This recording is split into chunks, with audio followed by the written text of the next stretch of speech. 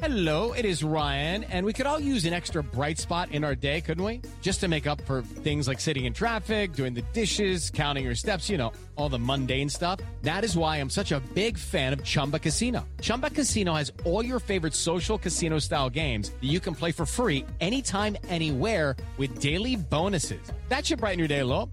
Actually, a lot. So sign up now at ChumbaCasino.com. That's ChumbaCasino.com. No purchase necessary. VGW Group. Void where prohibited by law. See terms and conditions. 18+. As a longtime foreign correspondent, I've worked in lots of places, but nowhere as important to the world as China. I'm Jane Perlez, former Beijing bureau chief for the New York Times. Join me on my new podcast, Face Off, U.S. versus China, where I'll take you behind the scenes in the tumultuous U.S.-China relationship. Find Face Off wherever you get your podcasts.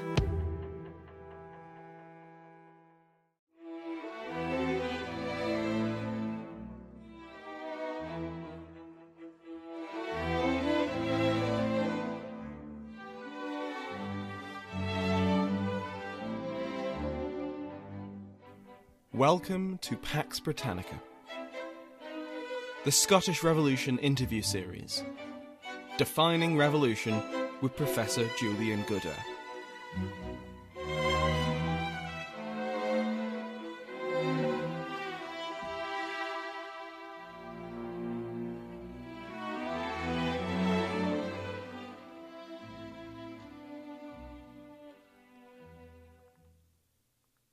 Welcome back to the Pax Britannica Scottish Revolution interview series.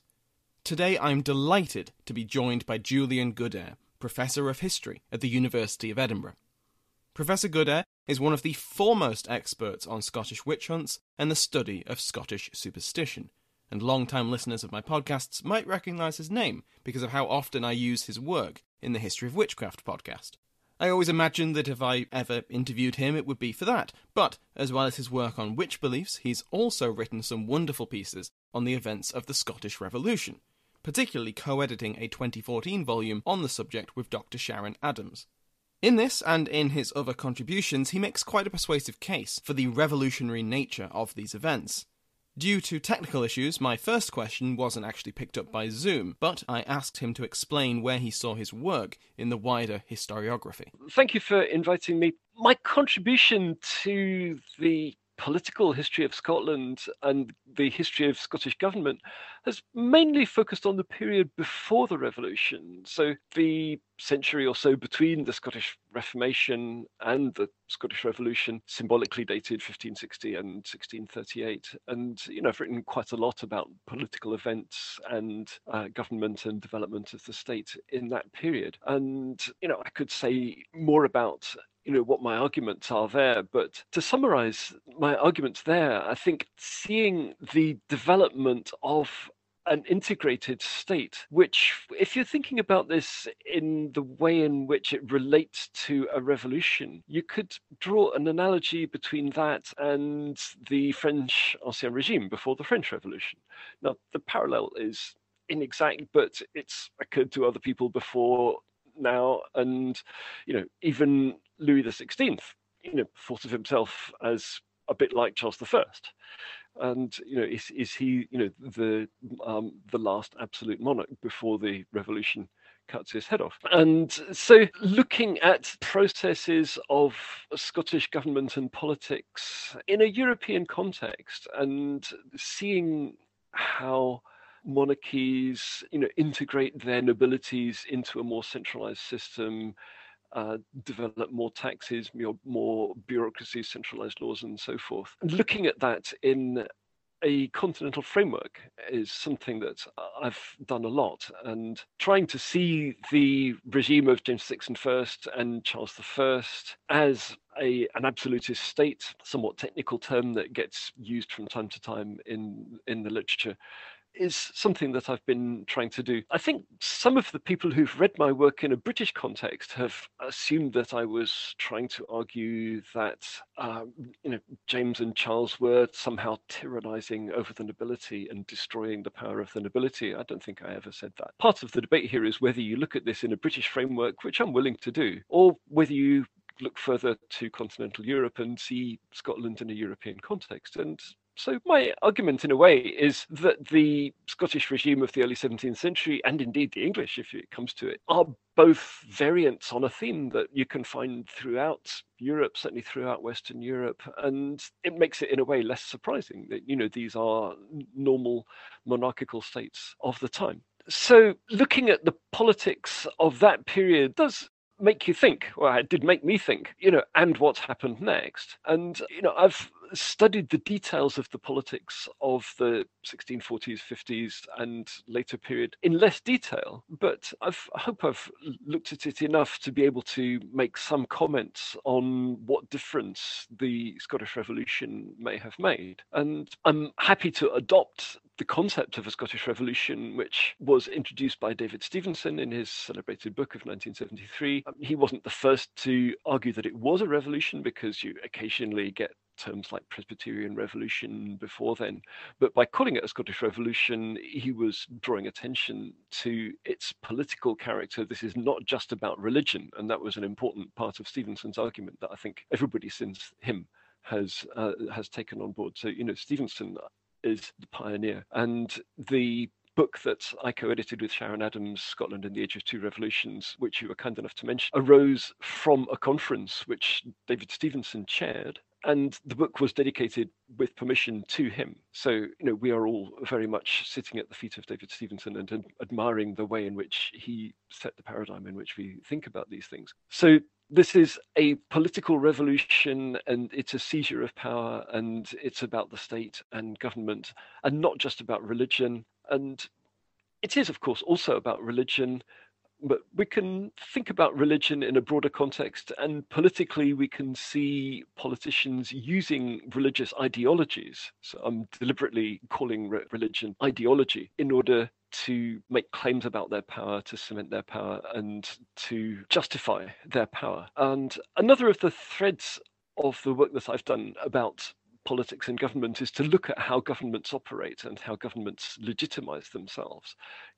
Governments are not always universally popular, but people on the whole relate to governments and respect governments and generally think, yeah, okay, we do have to have a government, even if we don't like the present king or the present prime minister or whoever. That process, the process of governing and being governed, is one of the things that has interested me. And if that's a useful contribution to the debate, I'd be pleased to think that it is. And here I'm also going to mention the name of Laura Stewart, who wrote the other, I think, really important book about the Scottish Revolution. That's a more recent one, her book, Rethinking the Scottish Revolution. She also thinks about government and about taxation. Laura and I have had many fascinating conversations about the details of taxation, which I won't bring into this unless you really beg me to do so. So she is thinking about the covenanting regime as a government, and thinking about political processes and thinking about political participation and sort of discourse and petitioning and all sorts of things you'd have to talk to her about rather than me. But these are the ways in which we're currently thinking about the Scottish Revolution. And there has also been recent work that has looked with fresh eyes at the religious aspects of it. And I just sent off a review of a very interesting book edited by Chris Langley about the National Covenant, and looking at the way in which covenanters use religion. But my place in the historiography, which is what you originally asked me about, I suppose, the key piece that you were thinking about, probably that was my chapter in that book, is simply called The Scottish Revolution, and looks at the revolution in a kind of comparative and contextual way, and asks, what do we mean by calling this a revolution? And David Stevenson had said a lot about that, but he was looking at it in the 1970s, and I thought it wouldn't do any harm to revisit the question with what people since then have said about revolutions. and just to make some comments about what we mean by revolution. And this may lead on to what I think is your next question, which is about definitions of revolution. And at this point, I'm going to do what one doesn't do in a podcast and simply read out the relevant paragraph from my paper. I wouldn't normally dream of doing this, but in a way, the whole thing is spun out of this paragraph, and so much was distilled from this paragraph. And I went over this paragraph so many times, redrafted it, and read more things, and thought, is this right? That this particular paragraph is important to me. So this is what I called a diagnostic definition of a revolution. So a diagnostic definition of a revolution. How can you tell whether something is a revolution or isn't? Well, if it has these symptoms, then it is a revolution. So let's go.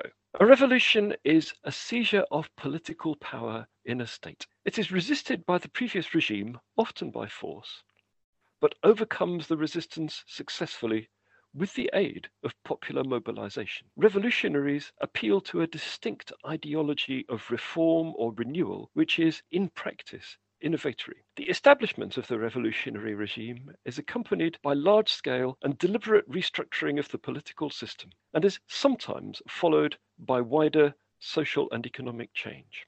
This definition thus contains some mandatory elements: seizure and redistribution of power, revolutionary ideology, popular mobilization, and some optional extras: social and economic change. Now, that is worded carefully, and to give you some examples of the care with which I've worded it, revolutionaries appeal to a distinct ideology of reform or renewal, which is in practice innovatory. They may actually be, on the surface at least, be claiming to go back to the good old days. And one example of that would be the National Covenant. Everybody knows that, this was the Revolutionary Manifesto. And I quote a contemporary who calls it a manifesto, Presbyterian Manifesto, I think he calls it. But the National Covenant did not claim to be innovatory. It quoted the text of a document of 1581, which it called a covenant. Whether this document was a covenant is something that one could argue about. But, what does a covenant mean anyway? We could come back to that if we really need to. But what it said was, we think the king, or rather, not the king personally, of course, but his wicked advisors, have deviated from the correct understanding of religion, which was established in 1581. So all we need to do is to get rid of the recent innovations and go back to the good old days. So not innovatory at all. In practice, however, any historian will tell you this, you can't really turn the clock back. And if you make demands based on a document from 60 years ago, you are going to be moving forwards with that document and not back to that time 60 years ago. That is one of the ways in which I see ideology being used in a revolution. We could talk about other aspects of it. What do we mean by a seizure of power? What do we mean by a state? And I think you might be coming onto this. What do we mean by popular mobilization is another question. But I think those kind of questions do give us an idea about how do we recognize a revolution when we see it.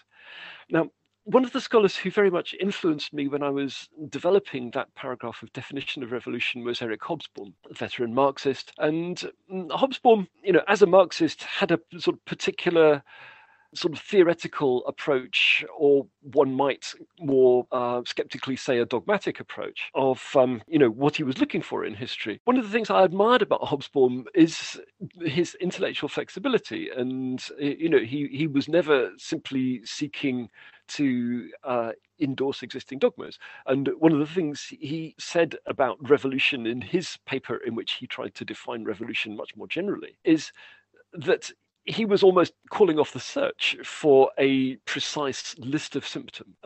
So he suggested that revolution could be seen as a syndrome. And, diagnostic and syndrome are both terms from medicine. And the point about a diagnosis is that the doctor is looking at your symptoms and deciding that this list of symptoms matches that condition. If you've got this list of symptoms, we can say for certain that this is what is wrong with you. And Hobsbawm, again, using another medical term, called it a syndrome. And the point about a syndrome is that it doesn't have a single fixed list of symptoms. Instead, you can just select from a menu, as it were. Here is 10 symptoms that you might have if you've got any 7 of those, but there's no single one that is mandatory. I thought that was very interesting. I didn't need to be as flexible as that, because I thought, if you begin with seizure of political power in a state, that is pretty much mandatory. I can't compare the Scottish Revolution with anything that doesn't have seizure of political power in a state. Revolutionary ideology of some kind, that's pretty much mandatory. If the revolutionaries don't say anything theoretical or don't issue any propaganda or don't try to justify what they're doing, then I find it hard to compare that kind of action with the Scottish Revolution. Similarly, if the common folk are not interested at all, and if there is no disturbance in broader society, then I'm not interested in comparing that with a revolution or considering that might be a revolution. And so I went on to talk about some other things that are not revolutions, in particular coups d'etat. A coup will have some of these features, seizure of political power, but it probably won't have popular mobilization. It might not have ideology and so on. So some other things that are a bit like revolution or share some features of revolution, but nevertheless, I would say are not revolution. There are civil wars, for example, wars of succession. People are trying to seize power, but, if there is not a revolutionary ideology, if it's simply, I am the legitimate king and that guy is a usurper, then that's not a revolution in my terms, not unless it goes further than that. There can be succession aspects or dynastic aspects to early modern revolutions. Unless we've got my core things, I'm not interested in calling it a revolution. Nevertheless, the fact that Hobsbawm was as flexible as that does encourage me to be flexible. And finally, my optional extra of social and economic change is my way, I suppose, of sort of keeping lines of communication open to the Marxists who are interested in those things. And actually, you don't have to be a Marxist to be interested in social and economic change. But, the Marxists have particularly interesting things to say about how the state and political power relate to social and economic change. That was a fantastic answer. That was brilliant. And I was reading along, because I have your book open in front of me, so I was reading along that paragraph. You can tell you spent a lot of time perfecting that. I've already got it highlighted. So well, I'm flattered to learn that. Thank you. The revolution and the Bishops' Wars and the Cromwellian invasion and everything that comes after that, they often pop up in popular memory or popular myth of Scottish history. Not as much as, say, Bannockburn or Robert the Bruce, but it's still there. Was there some distinct awareness that we are Scots, this is the Scottish Kirk, we are protecting it against others? Yes, now this is a very interesting question. And again, I'd like to begin with an attempt to define our terms. And I'm actually going to reach for Eric Hobsbawm again. I don't spend all my time reading Hobsbawm, but Hobsbawm did write a very thought-provoking book about nations and nationalism. And, other people have written about this as well. But I think Hobsbawm is actually quite mainstream among the people who write about nationalism. And when we are thinking about nationalism today, we are tending to think in terms of nation states. And nationalism tends to be a claim that if you have a nation, you should have a state. Or conversely, if you have a state, you should have a nation. I mean, those two things go together. The point about somebody who is a nationalist is that you must align the nation and the state. And so if you have a stateless people, that stateless people, now what do we mean by a people? And in modern terms, the ethnic claims to identity of a people will come in different shapes and sizes, but the existence of a people like the Scots or the Kurds, the Palestinians, tends to lead logically to a claim that the Scots or the Kurds or the Palestinians should have a state. And, in modern terms, that means they have to have a flag, they have to have an army and a navy, they have to have ambassadors, they have to have a seat in the United Nations, and they have to have their own tax system, and so on. So the idea that, a people identified in some kind of ethnic way should, because they are a people, should have a state, is a nationalistic idea.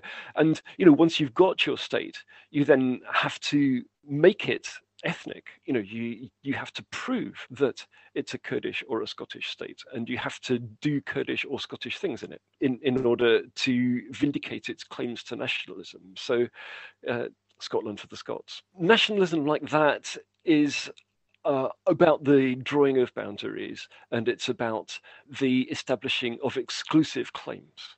So, we are Scots, we are not English, and so on.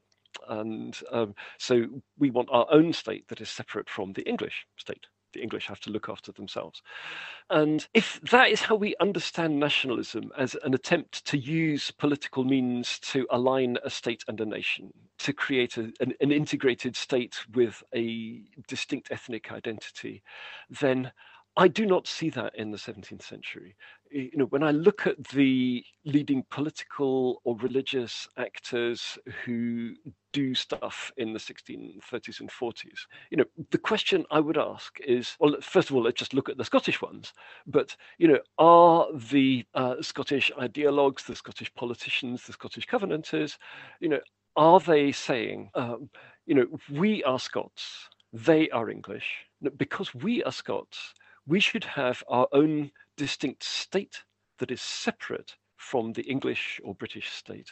And we should have our own institutions that are distinct, and that we should behave ethnically in a Scottish manner. And I do not see that. I do not see that at all.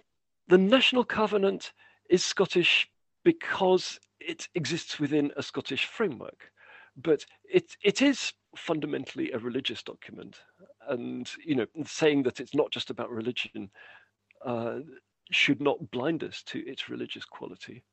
And it is ultimately a Christian document. Now, it was issued by a King of Scotland in 1581 and his court, and adopted within a Scottish context. But the claims that it makes and the truths that it articulates are universal ones. They apply to all Christians and to all humans insofar as all humans ought to be Christians if they aren't yet. And that's why the Covenanters who had signed the National Covenant were perfectly happy to move on to create the Solemn League and Covenant, which broadens the whole thing out to a British Isles framework, and explicitly says that what we've done in Scotland, we're now also going to do in England, because it's going to be just as good in England, and we're also going to do it in Ireland. It's just as good in Ireland. Once the Irish get this lovely religion, they will think it's wonderful as well, because it is the correct religion. It's the one that has been mandated by God, and you can work that out. It's in the Bible. It's there for everybody to read. And the Solemn League and Covenant is not simply British nationalist either. They're not trying to create a British state and saying we're now going to behave in a British manner and draw boundaries around Britain, which will separate us from the continent, and we're going to have a British version of Christianity. No, it's explicitly expansionist. Other nations can join this. There is a clause about extending it to other nations. So, this is as far as we've got, but, we're going to extend this into the continent when we get the next opportunity. So it is not about drawing boundaries. It is not about exclusive claims to specific states. It is a universalist ideology. And when I see the political actors responding to these documents, obviously sometimes you see them doing things in a Scottish context, but sometimes you see them doing things in a British context. And, my former PhD student, Mark Jardine, who wrote a piece about the radical United Societies, as they called themselves in the 1680s, who looked back to the Covenants, they were the persecuted remnants of the Covenant as they saw themselves, but, very radical anti-establishment regime. They were looking back to the Covenants. They were Scottish, okay, but they had close links with English radicals, and they also sent missionaries to the continent, and they did their best to try and make links with similar radicals on the continent. And, they thought of building links with the French Huguenots, but actually they were really disappointed in the French Huguenots. The French Huguenots don't have the right ideology.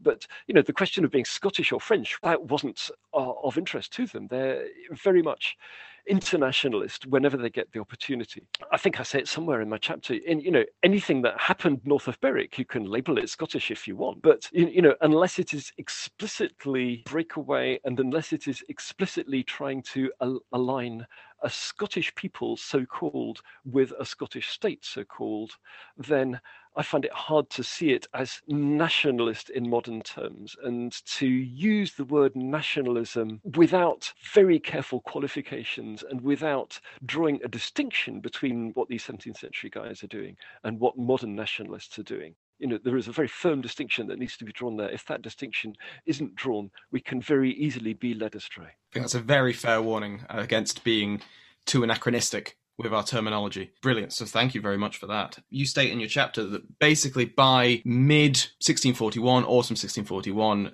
the Covenanters had won, essentially. They'd seized power. The revolution was over. And then what follows is what Mike Duncan, who's a historian and a podcaster, he's termed the entropy of victory. So whenever a revolution succeeds, all of a sudden the glue holding all these various factions together starts to fray. And we see the divisions that were sort of papered over rise to the fore. So I'm wondering what you think about that term, or at least that idea. Was the Covenanter alliance fated to fall apart once they achieved something close to victory? Yes, that's a fascinating question. I'd have to think about the term entropy of victory. I'm not going to give an immediate response to that. But one of the things that has fascinated me for a long time about revolutions and the comparative study of revolutions is the trajectory that revolutions have, or very often tend to have. And very often there tends to be a sort of unifying moment, a sort of euphoric moment. Yes, at last, this is the truth. We are going to build this wonderful future, and we're going to use the National Covenant to do it. And so there is a sort of feeling of euphoria and bursting of chains. And this then does not last because, as you say, there are divisions that have been papered over and, everyone has agreed to the National Covenant, but they haven't always necessarily had the same idea about where they wanted to take it. And, one of the sort of simple analytical tools that always comes out here is the division between moderates and radicals. And, sometimes it's too simple to talk about moderates and radicals, but it is usually useful to look for moderates and radicals in a revolution. And the arguments among revolutionaries and also between revolutionaries and counter-revolutionaries, if there are some, usually there are a few, tend over time to lead to fragmentation. Whether that's the same as entropy, I'm not sure. But yeah, the divisions do come to the surface, and they come to the surface in different ways. And it's interesting to see revolutionaries trying to maintain their unity. And if I could depart briefly from the Scottish Revolution, one of the interesting things that A.J.P. Taylor says about revolutions, because he has an interesting comparative book about revolutions, is he compares the French and Russian revolutions. And one of his points about the Russian Revolution and all revolutions after 1789 is that they have contained revolutionaries who have known that that's what they were. Even long before they made their revolution, they got up in the morning and said to themselves, I'm a revolutionary. What I need to do is to cause a revolution to happen. And when they get their revolution, like the Bolsheviks in Russia, they think, we are going to have a revolution. Now, one of the things that Taylor says is that the Bolsheviks after 1917 were thinking about their revolution in a historical framework. They were thinking about the Paris Commune. They were thinking about the original revolution of 1789 and wanting to avoid their mistakes. And one of the mistakes that they thought the revolutionaries of 1789 had made is that they had paid insufficient attention to the problem of Napoleon, and the French Revolution went wrong because it led to this, imperialistic dictatorship. Okay, and so the Bolsheviks after 1917 were thinking to themselves, we don't want our revolution to go wrong in the way that the French Revolution did. We don't want a Napoleon. And so says Taylor, no doubt with a glint of humor in his eye, so says Taylor, the Russian revolutionaries distrusted Trotsky because he behaved in ways that from time to time looked Napoleonic. He was the kind of guy who might turn into a Napoleon. And they trusted Stalin, who didn't. These are ways in which you can analyse revolutions comparatively. And, if this is at all relevant to the Scottish Revolution, I suppose it's to observe that the Scottish revolutionaries, by and large, were not consciously located in a revolutionary tradition in that way. They had to make it up as they went along, obviously they had ideas about sieges of political power. I would like to know more about this. I'm not a specialist in political thought, and so what they thought about, say, Machiavelli. I'm not an expert on that. And, one of the problems that other scholars beside myself have been frustrated by is the Marquis of Argyll clearly has thought very deeply about these things, but he plays his cards very close to his chest, and it's very hard to work out what actually is going on in Argyll's politics and ideology. So he didn't leave a useful diary. He actually did write a book of advice to his son, which you would think, would clarify his ideology, but it doesn't. It's platitudinous. I leave others to ponder that. But the tendencies for revolutions to sort of dissipate are fascinating. I don't think I've really solved that problem. I mention it a bit in my chapter in that book, but there's others who have written much more about it than I have, and it would be interesting to see a large-scale comparative study. Maybe somebody has written one, a comparative study of revolutions that looks at the trajectory, looks at the initial euphoria, and then the divisions, the disappointment, the frustration, the radicalization, and so on. Obviously, there have been many studies of aspects of that, and maybe it's just my ignorance that I don't know of someone who has produced a sort of magisterial comparative study that could be used to analyze the Scottish Revolution further. But we have to do the best we can. Step into the world of power, loyalty, and luck. I'm gonna make him an offer he can't refuse. With family, cannolis, and spins mean everything. Now, you wanna get mixed up in the family business. Introducing The Godfather at ChumbaCasino.com. Test your luck in the shadowy world of The Godfather slot. Someday, I will call upon you to do a service for me. Play The Godfather, now at ChumbaCasino.com. Welcome to the family. No purchase necessary. VGW Group. Void where prohibited by law. 18+. Terms and conditions apply. Some of us love history. Others used to or never did because history was presented as nothing but the rote memorization of names, dates, and facts. Basically, the story got left out, and that made history kind of suck. My name is Greg Jackson. I'm a university professor with a PhD in history, and bringing history to life is my passion. That's why I created my podcast, History That Doesn't Suck. I want to teach you everything you need to know about U.S. history, but I do so through stories. Let me tell you about George Washington begging his men not to mutiny against Congress, Clara Barton saving Union soldiers amid enemy fire, enslaved Frederick Douglass risking his life for liberty, and about so many other figures as their real experiences make industrialization, social movements, and even congressional debates and tax policy come to life. Subscribe to History That Doesn't Suck today, and join me, Professor Greg Jackson, every other week for a new episode, where I'd like to tell you a story. Let Mysteries at Midnight be your destination for detective whodunits and captivating mystery stories. You'll hear classic stories like Sherlock Holmes, Agatha Christie's Poirot, and short tales from H.G. Wells, Charles Dickens, Edgar Allan Poe, and others. I'm Christopher, and I read these classic stories in the soothing style of a bedtime story, so you can listen to them in bed when you drift off to sleep. I also host the #1 sleep podcast in the world called Sleep Cove, where millions drift off to meditations, hypnosis, and bedtime stories. We soon realized that listeners wanted to hear our mystery stories all in one place. So we created Mysteries at Midnight, where you can listen to all new tales every week.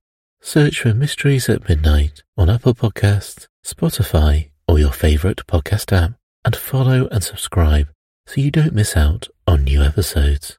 So why don't you pick a story now? And can you guess the twist? If we accept that the Covenanters were revolutionary, that leads to the conclusion that the people who are against them may be seen as counter-revolutionary. Now, does that hold any water? Can we see not just the obvious thought being royalists being counter-revolutionary, but people who also were on the side of the Covenanters early on, and then once things are achieved, they want to stop it there, they want to stop the revolution from going any further, versus the radicals who potentially do want to keep it going further? You mentioned moderates and radicals, and yes, I've always agreed that these are useful terms, and we can also talk about royalists in the sense of conservatives who really didn't want the revolution at all, or, wanted as little of it as possible, and radicals wanting perhaps, even more than the mainstream is routinely prepared to deliver. And one of the ways in which moderates and radicals can cooperate is that, so long as the bandwagon is rolling, they know that the question of how far they want it to roll doesn't have to be addressed today. It's useful for them to cooperate today. And the radicals may have in their minds an idea that it ultimately could go much, much further, whereas the moderates are just thinking, let's tinker around a bit and then settle down. But they can make that alliance because the radicals see that the moderates are also moving in the right direction. So what is it that they fall out about? What is the role of royalists? And part of the problem here is that once this gets to be a military confrontation and you get victory and defeat in the various revolutionary wars, civil wars, and wars of the Three Kingdoms and so forth, once people are defeated, they tend to fall silent. And so you get a problem of sort of silent royalism, and the reason they're silent is because they're just scared to put their heads above the parapet, but they haven't necessarily thought to themselves, oh yes, that covenant was a wonderful thing after all. And this is a broader problem that political scientists have when they think about legitimacy. You see a government governing and the people doing what the government tells it to do, more or less. But, how much legitimacy does that government have? How much would it take for that government to be toppled? And the end of the Cold War and the so-called Velvet Revolutions of 1989 to 91, are examples of that. We suspected that those regimes on the other side of the Iron Curtain in East Germany, Czechoslovakia, and so forth were a little bit insecure, and that their peoples didn't really regard them as all that legitimate. But it was, hard to show that, and it was hard to show people being skeptical about those regimes. I mean, there used to be jokes told in regimes like that. Oh, the regime's losing its grip. The majority in the elections slipped from 99.2% to 97.6%. Does this indicate fundamental skepticism about the regime, or is this just people having a laugh? Could be a bit of both. The problem of legitimacy is a problem that could be investigated further, I think. And I think that's really what's one of the many interesting things of the work of Laura Stewart, is that by looking at political discourse, she is looking at that in more detail. So splits between moderates and radicals. Where do we see splits between moderates and radicals? Now, in a comparative context, one of the revolutions that it's obvious that one can compare the Scottish Revolution with is the English Revolution, which I'm firmly dating 1640. Mm-hmm. And there's a tradition in English scholarship that dates the revolution 1649. But when I looked at the people who wrote about the revolution as dated 1649, none of them actually were using a diagnostic definition. What they were doing was saying, here is a time when you get lots of radical stuff, so I'm going to call this the revolution. And to me, that is unhelpful. I don't think you need to say that is the revolution. You could just say, here is a time when you get radical stuff. But the revolution was the seizure of power from Charles I, and it happened in 1640. With the Long Parliament. Once the Long Parliament assembles, Charles does not have his hands routinely on the levers of power. And that is the moment of euphoria. At last in England, we can sort these things out and we can get rid of Charles I, handful of evil councillors, and have, a consensual and happy, but also revolutionary regime. So we'll do things in a radically different way. And, how radical the English radicals want to be is an open question. And in the course of 1641, they start disagreeing about this. And the various scholars who've written about the English Civil War, quote unquote, I was very privileged to be a friend of Conrad Russell, who spent many years worrying about the problem of the English Civil War. Was how you get from unity in 1640, everybody agrees in the Long Parliament, to division in 1642. And in 1641, lines start to be drawn. And the moderates who started thinking, yes, we want to get rid of Charles I's regime, they start worrying about the radicals and thinking these radicals are actually, I'm not sure I agree with this anymore. They're Puritans, they're going to take us too far. There's a lot of stuff there that we don't agree with. And they tend to turn back to the king at a relatively early stage. And one of the curious things about the English Civil War is the Royalist Manifesto there. Every schoolboy knows the Royalist Manifesto was the answer to the 19 propositions. Let's not worry too much about all 19 of those propositions or what the answers were. But the point about the answer to the 19 propositions as a whole is that it is a relatively moderate and conciliatory document.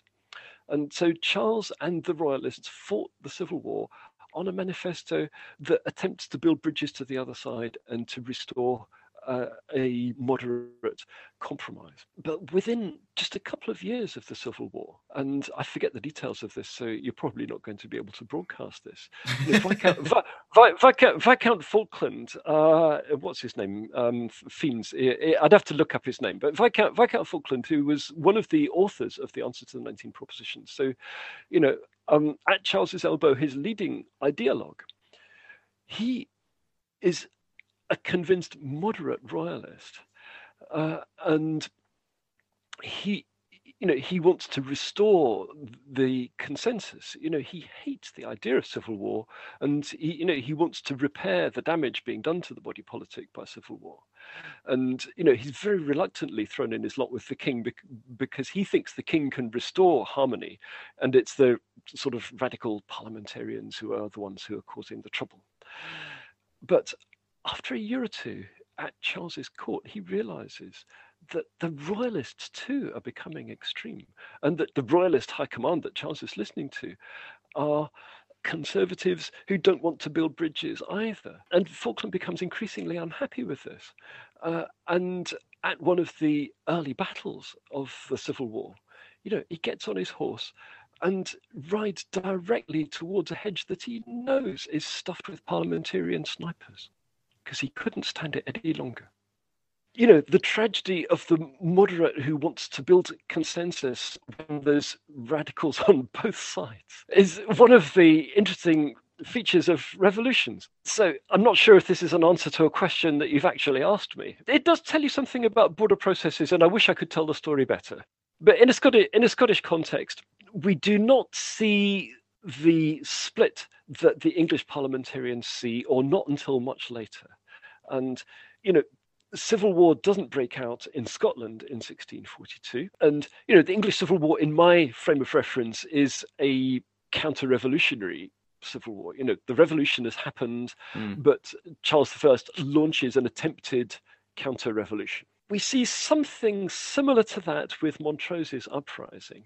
And Montrose is trying to do what Charles did in 1642. Now, Montrose is also interesting because he is also a moderate and he has been a Covenanter. I don't see Montrose as a sophisticated political thinker. He is talented in many ways. He wrote rather good poetry, and he's clearly a skillful and imaginative military leader, though how far we attribute his victories to Alistair MacColla is a question that I would leave to David Stevenson. What is clear is that when Montrose raises the royalist flag, he doesn't get the kind of rallying to that flag that Charles got when he raised his standard in 1642. So Montrose is a defector from the Covenanting movement, but he doesn't get other defectors. He gets, when he gets his chance to hold what looks like a parliament or might turn out to be a parliament, I can't even remember the people who turn up to it, but they are sort of pretty forgettable nobles who have never made much of an impact, either before or after 1638. And it is interesting that the nobles are the most royalist category of people in Scotland after the Covenanting Revolution. But it's not all the nobles, and many of the important nobles remain on side among the Covenanters. So when you think about divisions in the Covenanting movement, Montrose tries to create division, and he does a bit, but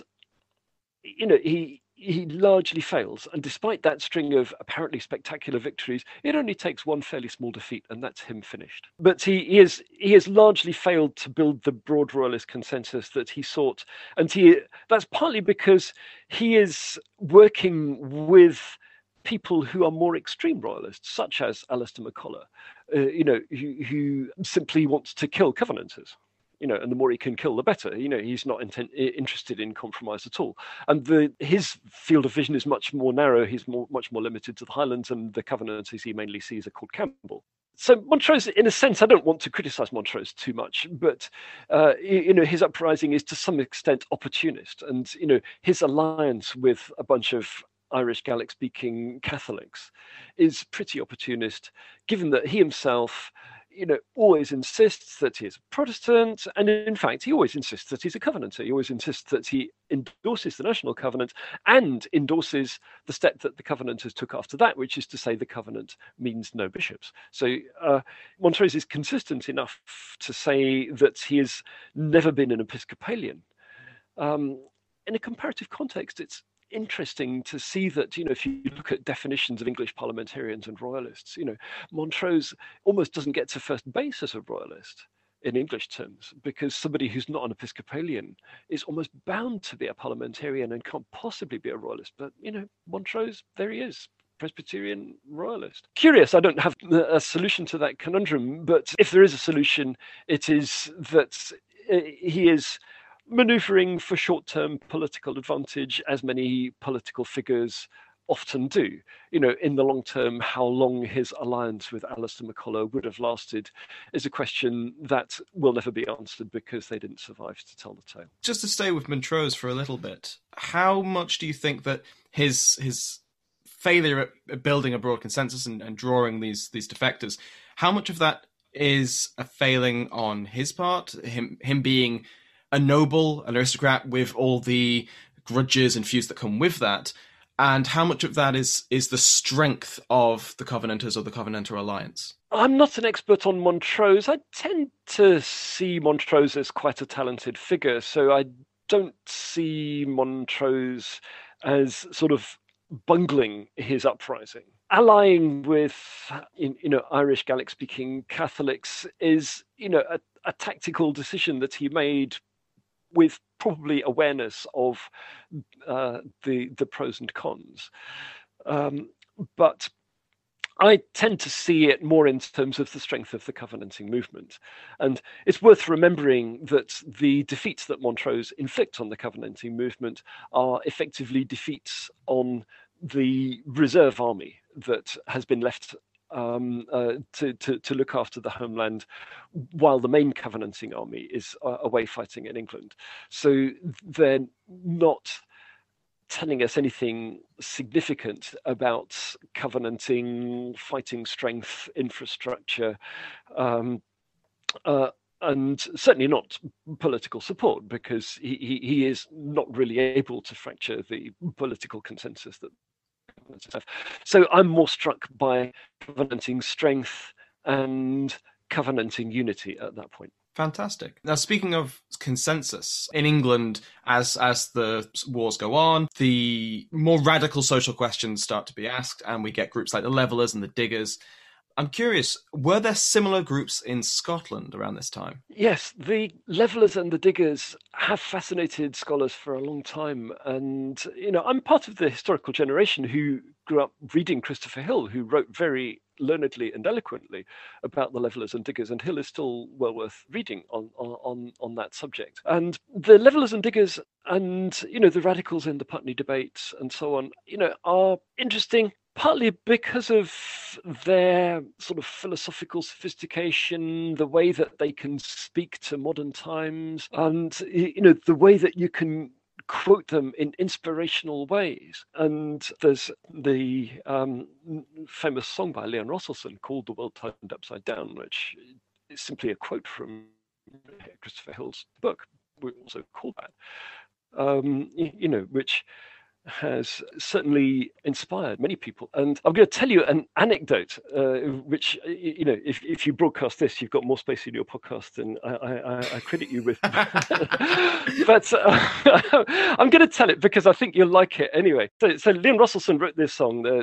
I'm a sort of very amateur folk singer. I play guitar. I sing that song. It's a very good song. Billy Bragg sings it, and so on. That song went international, and it reached Nicaragua and was translated into Spanish. And the BBC made a documentary about Nicaragua, and they recorded Nicaraguan coffee pickers, I think they were, singing this song, and they broadcast it as a sort of traditional Nicaraguan coffee pickers song. And Rosselson phoned up the BBC and said, "Do you know that song? I wrote it, and they went, no, it's a traditional Nicaraguan coffee pickers song."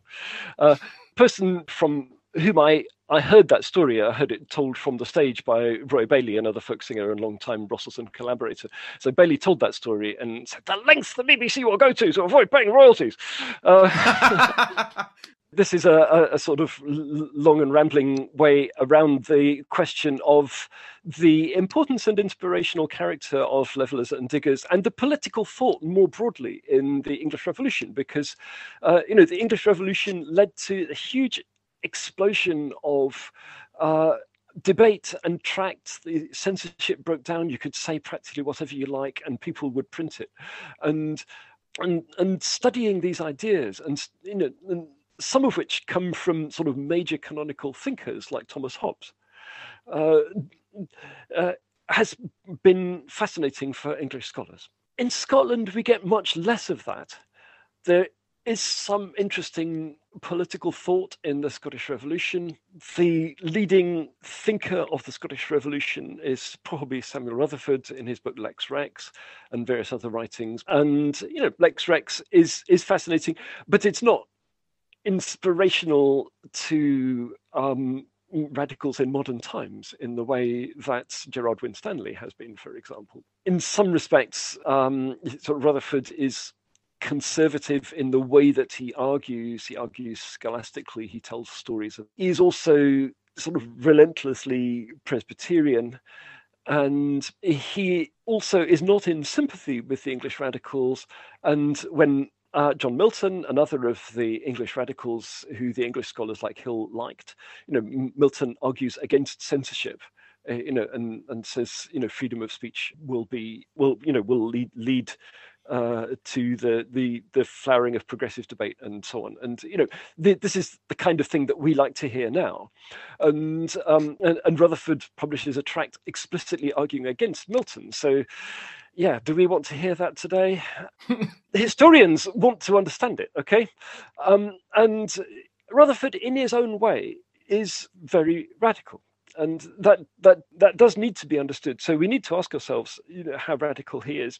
And there are some people who articulate things that are even more radical than Rutherford. And in my paper, I quote a very little known pamphlet called The Declaration and Vindication, which David Stevenson discovered, which sounds as radical as the Putney debaters. But as I say, it's not as eloquent. It's much more framed in the Presbyterian religious language that transfers less readily to modern political debates.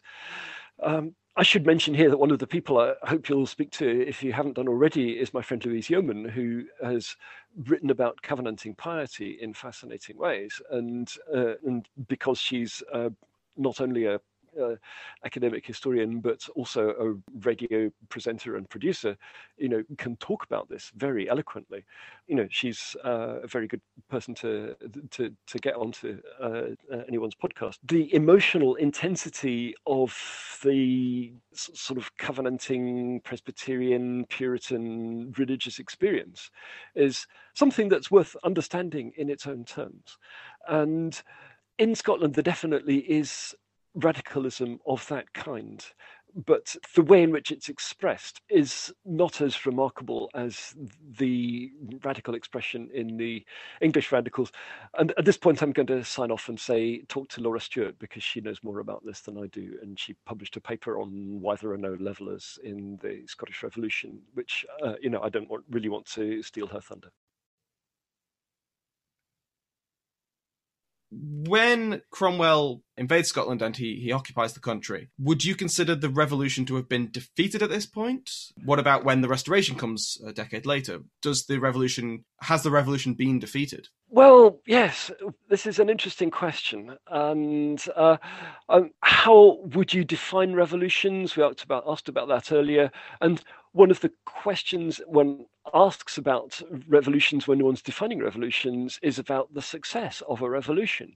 So how can you define revolutionary success?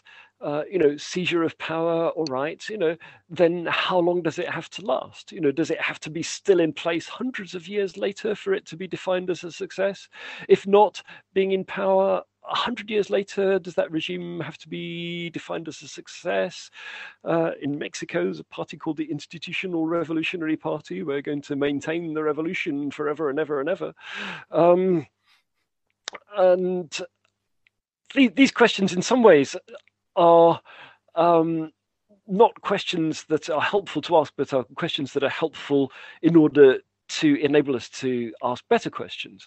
But yeah, a successful revolution has to seize power, has to establish a new regime, and has to last for long enough for it to be interesting. So if it is later defeated, well, it was still interesting for as long as it lasted. However, I'd actually like to argue that the Scottish Revolution is more interesting and more successful than that, and that its defeat either by Cromwell or by the Restoration isn't really fundamental.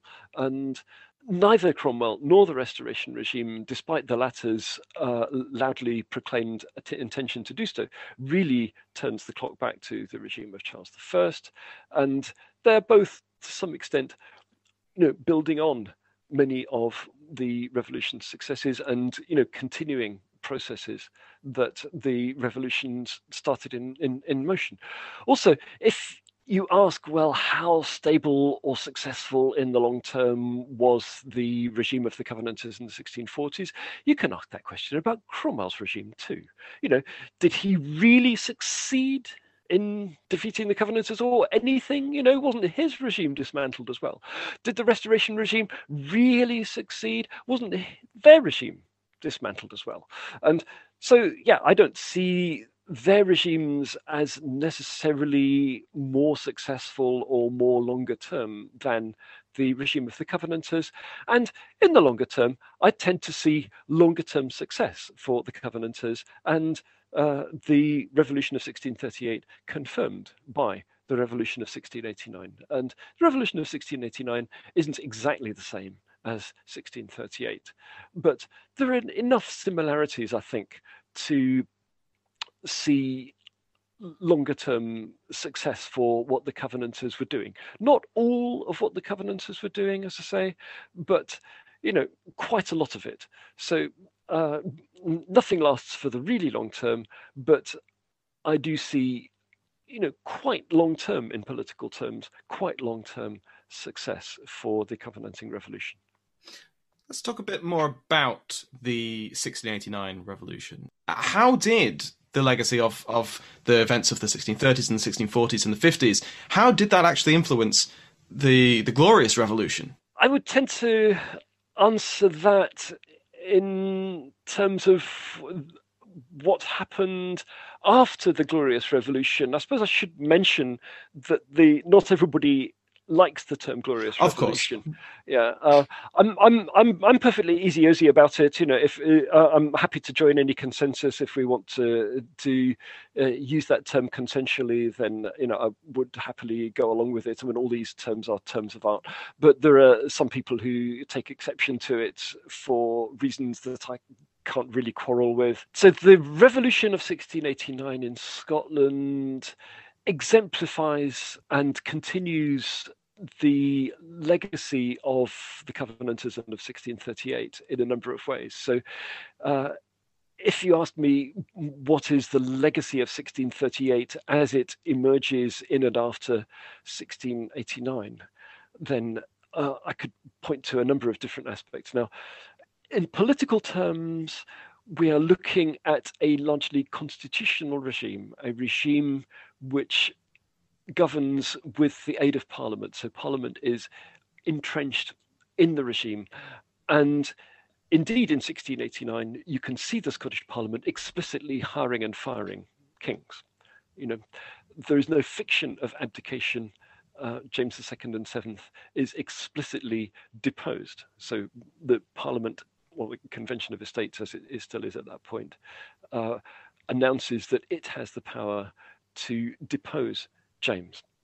And then they separately say, right, now that we've deposed James, who shall we have as king instead? And so they make a separate decision that they will appoint William and Mary to the vacant throne. So the fig leaf of hereditary succession is largely absent at that point, although it's maintained in England.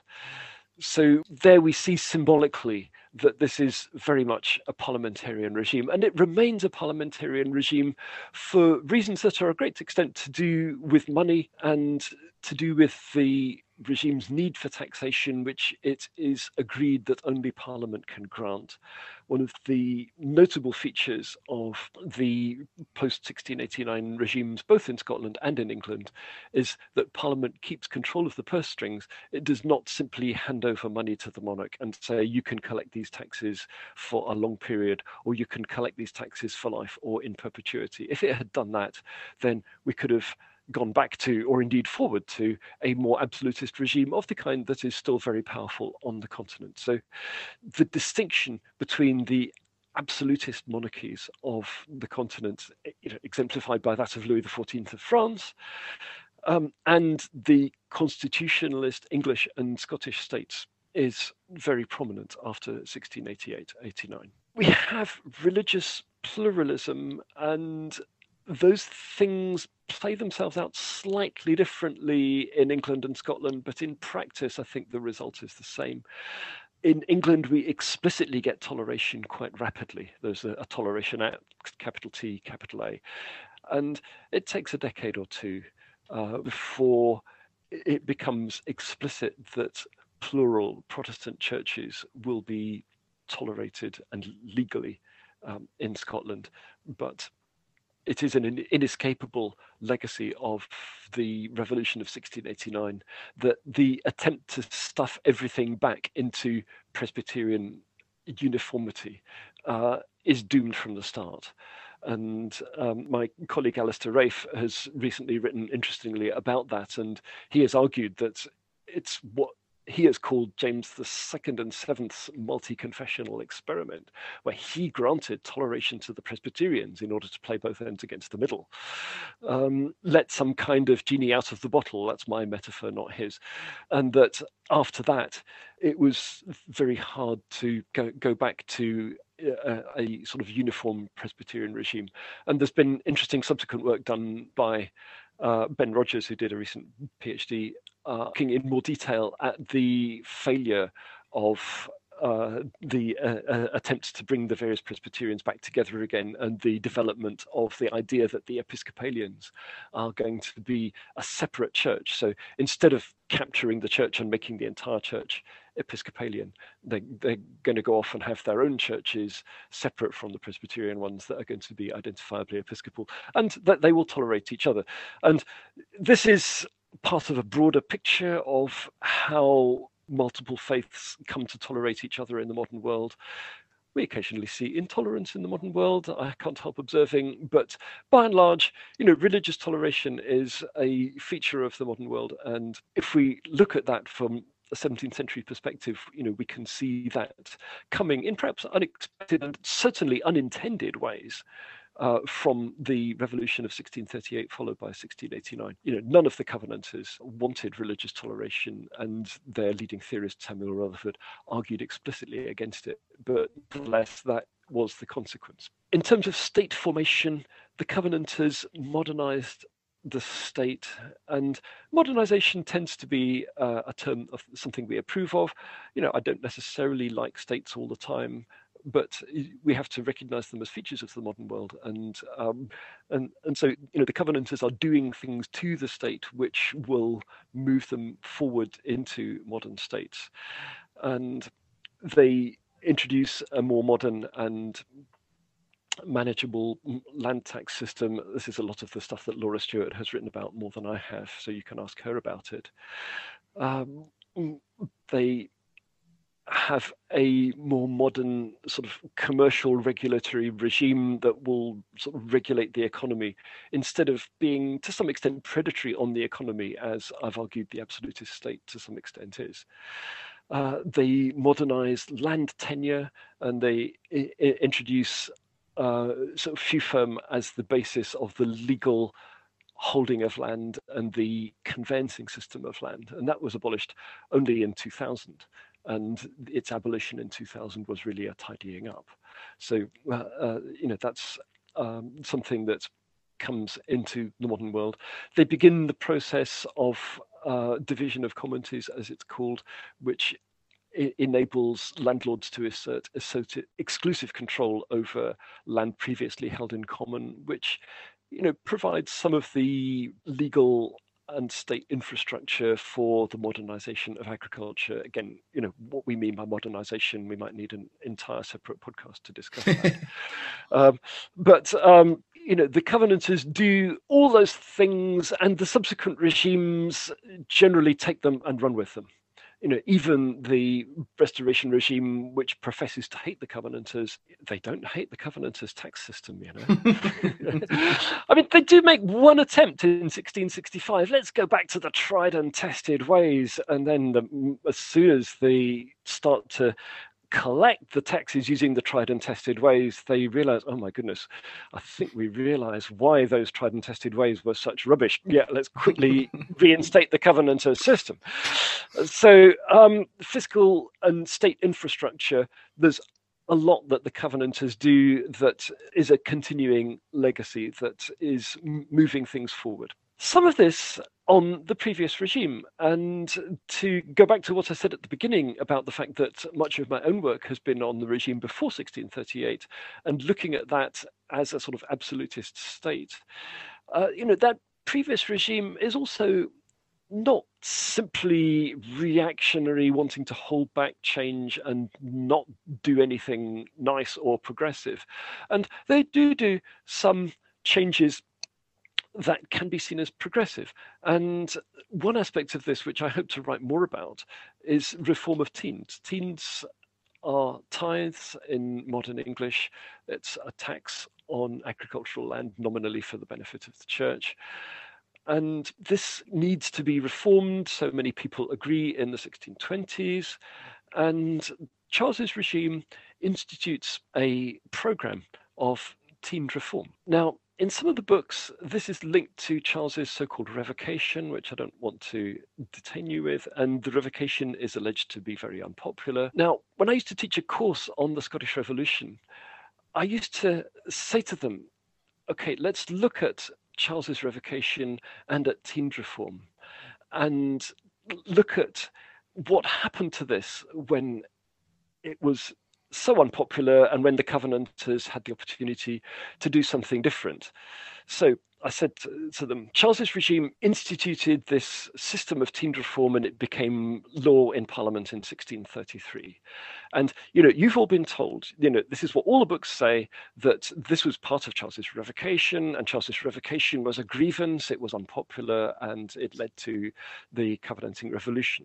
So I say, how long did it take after 1638 for those acts of 1633 to be repealed? And you get various answers, and some people say 1638, 1641, 1649. Some people, you would usually say 1651. And I would go, okay, who said 1651? You were closest. The correct answer is 1925.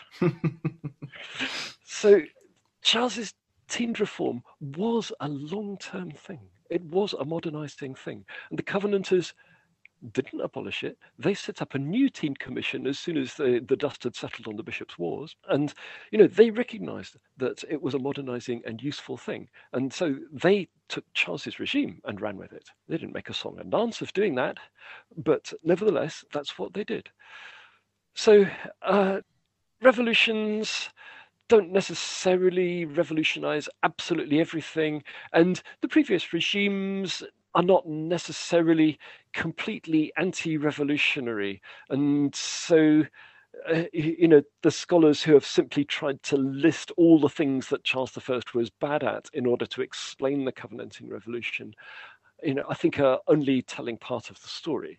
And intriguing sometimes to look at the Covenanters as being successful in destroying Charles's regime, even though they themselves would later, reincorporate part of the pieces of that regime into their new system. So seeing all regimes as in some sense dynamic doesn't necessarily take away from the revolutionary character of a revolution, and it may indeed enable to see it more correctly than it was before. So my argument in arguing for continuity between the 1630s and 1640s in the matter of Teind Reform isn't an argument against the overall revolutionary character of the Scottish Revolution. I think it was revolutionary. Fantastic. Professor Goodare, was there a Scottish Revolution? If we are asking the question, was there a Scottish Revolution, we have to be clear about defining our terms. And revolution can be defined in different ways. And the best thing I can do is to give you my definition of it, which is about seizure of political power in a state. And it's about use of distinct ideology. So the revolutionaries appeal to a distinct ideology, so they know they're doing something different. And it is accompanied by large-scale restructuring of the political system, so the revolutionaries govern differently, and they use popular mobilization as well. So the upheaval is so large that the common people in some senses are involved in it. So a revolution in this sense is distinct from, say, a palace coup. It's also distinct from something like a civil war or a war of succession. In those terms, was there a Scottish Revolution? Yes, I think the Covenanters did seize power. They seized power successfully. They governed for a number of years. They restructured the political system in ways that had many long-term consequences, some very long-term consequences. The ideology also played itself out. The popular mobilization is interesting. That's not necessarily a long-term thing, but it underlines the distinct character of the revolution. And I think the revolutionary character of the revolution can be underlined by the way in which it even leads to some broader social and economic change in the way that the state organizes or intervenes in the economy and society. So Yes. Fantastic answer. Thank you very much, Professor. Thank you as well for coming on and speaking with me today. No, you're welcome. So thank you for putting me on the spot, asking lots of interesting questions. Good luck with the podcast. Thank you very much.